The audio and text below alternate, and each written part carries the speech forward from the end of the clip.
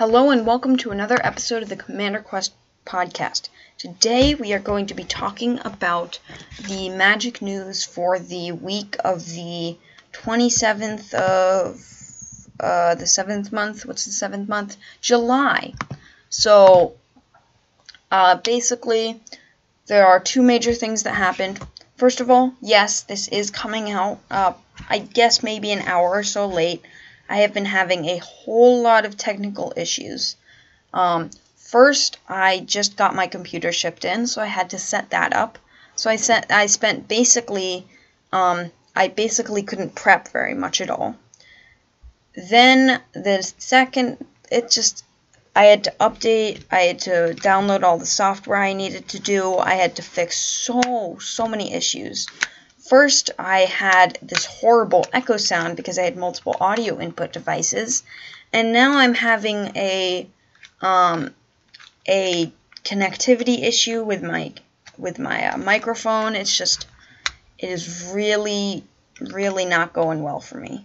So I basically just spent hours and hours recording. This is the third time I've recorded this, and I've also recorded something else that I can't use 3 times. So it is not going well for me, but I will try and release this by like maybe 3 or 4 o'clock.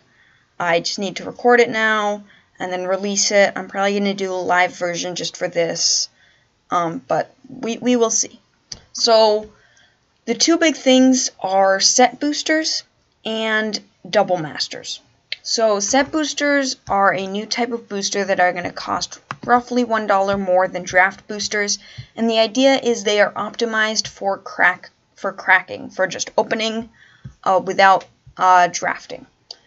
There's a lot of different. It works a little bit nichely, but I'm going to talk a little bit about double masters before I get into the details.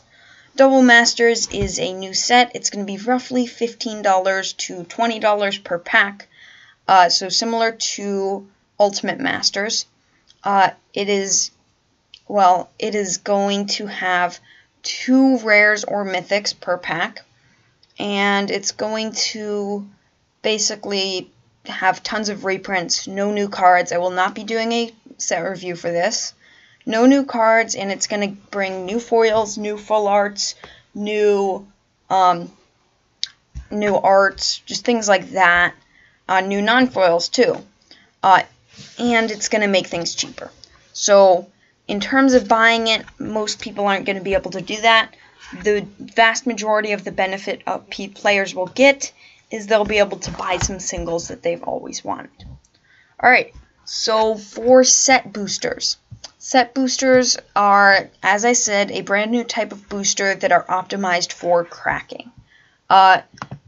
Basically, the idea is there's 12 cards, 14 cards total, and every single one of them should be interesting or cool to open for some reason. Is that 100% true? Sort of. I'd say not really, but sort of I will land on. Alright, so there are like 4 chapters, which I don't honestly understand why they decided to implement this system. Yes, they could split it into 4 chapters, and I guess it makes some sense, but it just seems mostly irrelevant. Yeah, so there's the welcome one, which has an art card slot, a land slot, and connected commons and uncommons. So the art card slot is actually really cool. You'll get a full art card on the front, just completely full, just the art, nothing else. And then on the back you will get the card information. They are not playable, but I would really like to see them and have them, and it just seems really nice to have. I might crack a couple of these just for the art cards. Alright, then there is the land slot, which again is another one I'm like, yeah, no, this kinda isn't special. It's in Zendikar specifically, it's basic lands. They are full art, which is nice, but those aren't particularly exclusive or special, so whatever. and there's a 15% chance of it being foil. They do say in other sets it's not necessarily going to be basic, but in my experience that means it's either going to be a basic, a guild gate, or anything like that, just a tap land. A land that enters the battlefield tapped. Maybe it'll give you a life, but other than that, you're not really going to get anything useful. Alright, it does say they're going to be full art, which is nice, but whatever, it's not that exciting. Alright, then there's going to be slots 3, 4, 5, 6, and 6, 7, and 8. I don't know why they said it that way, but there's 6 slots, and they're just connected commons and uncommons. So there's different distributions of rarities for how likely you are to get a certain number of commons and uncommons, but it shouldn't really matter much. And they just are connected in whatever way WotC feels like. Like maybe they all have spiders in the art, or maybe they all have the same power, or maybe they're all, I don't know what it could be anything really. But yeah, I mean, there's not really much else to it. It could be anything, any connection at all, and you get 6 of them. So, I mean, whatever. I guess this is just here to make it so that it's not too expensive, but I feel like these are a little bit meh on the quote-unquote every card is exciting part. Unless they come up with really compelling ways to connect them. Then there's a head turner slot, which can be foil, but honestly they just haven't decided what it is. That's basically what they say. To quote, they say, the goal is to be splashy, exciting. You never know what will turn up here. It's always going to be a visually interesting looking card. That's the only thing I see that actually means something to me. What that means will vary from set to set. For Zendikar Rising, you'll get a common or uncommon that's either a showcase card or a card that's a cool element of this set that we haven't talked about yet. So I'm thinking 90% it's like they just kind of don't know, but you can get some information. So visually interesting looking card, sure, there you go. So it's similar to maybe something that has really nice art or whatever. And the second thing you can get, which is actually quite relevant, is either a showcase card or a card that's a cool element of the set. So element of the set could either be story spotlights or honestly whatever kind of thing they can come up with. It could be any card if you really think about it. So honestly, I don't really think that means much. You can also there's also slots 10 and 11, which are wild card rarity slots. They can be any rarity. There's a 23.4% of the chance that you'll get at least one rare. One rare within those. Alright, slot 12, the rare or mythic slot, is you're just going to either get a rare or mythic. Slot 13, you get a foil of any rarity. Again, I don't know. Some people like foils, but if I'm just gonna get a random foil of like a really low rarity, then whatever. So it does say it can be any rarity, but it doesn't give us distributions of the likelihood of each rarity. So either it's all the same, which I highly doubt, or they just haven't decided. That, I think, is most likely. Alright, and then slot 14 is the token or ad slot. So basically, you'll get either a token, an ad slot, or a 25% chance to get a card from quote-unquote the list. So basically, they chose 300 cards, quote-unquote, from Magic's past, and they will have they will be printed as they were printed in the past. So similar to mystery boosters, art frame, expansion symbol, all that stuff. And they'll have a little planeswalker symbol in the lower left corner. It has any rarity, and they will all fall, quote unquote, at the proper rate to one another.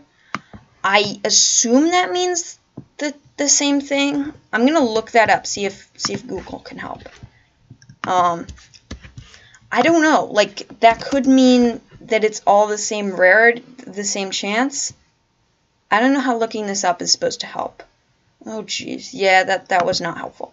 All right, so I assume that means that it's going to be the same chance, basically a 1 in 16. Well, it's like a, I mean, you get a 1 in 4 chance of getting it, and then a 2 out of, so you get like a 1 in 8 chance of getting a rare or mythic, so that's not bad, but I just don't see why it's worth the research and development and figuring out how to print these in order to, A, only gives people like a very small chance of getting something, and B, think about it, right? So if they're all the same likelihood of being printed, 1 in 1,200 boosters is going to have a specific card.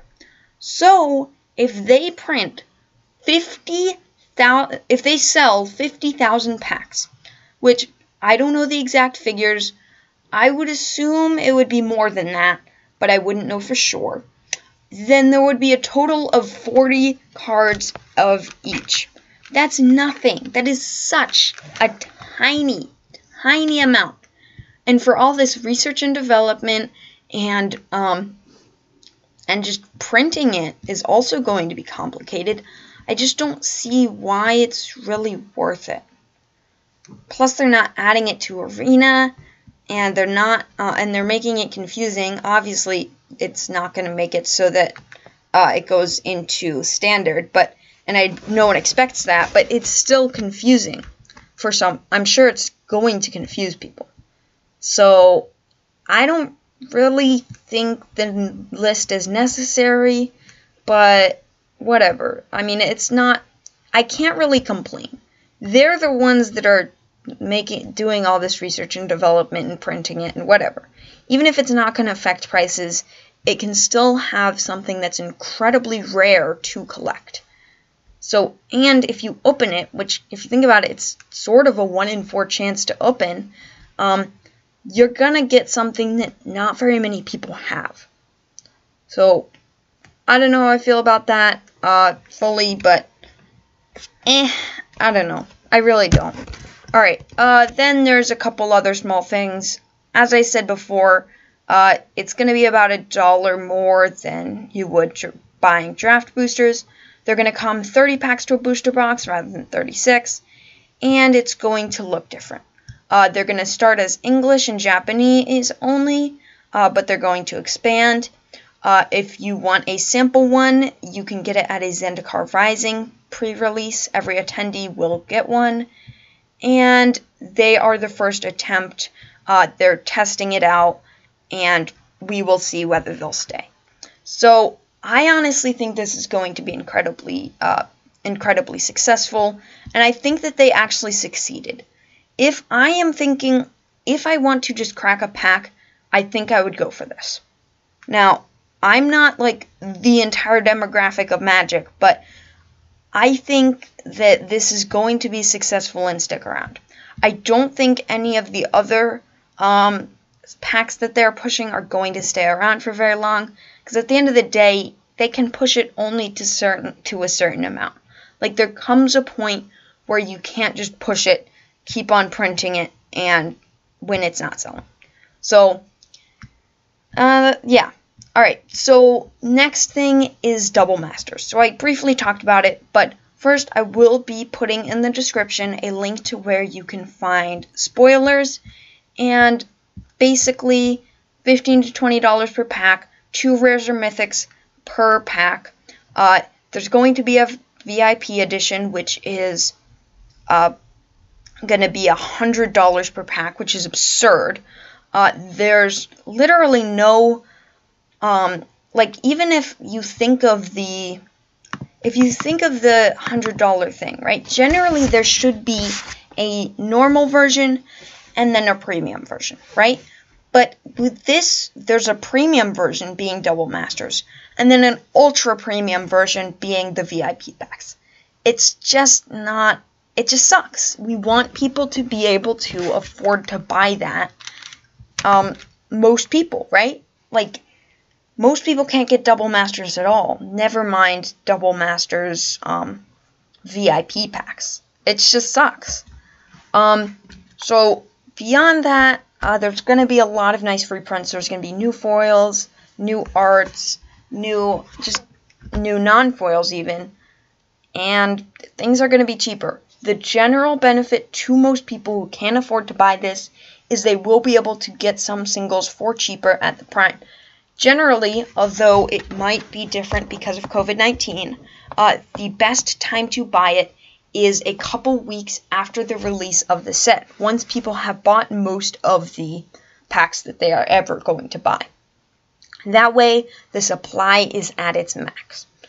So that's generally when you're going to want to buy it, and it's going to be great to get tons and tons of useful and played cards into players' hands. Thank you for listening, and I will see you next time.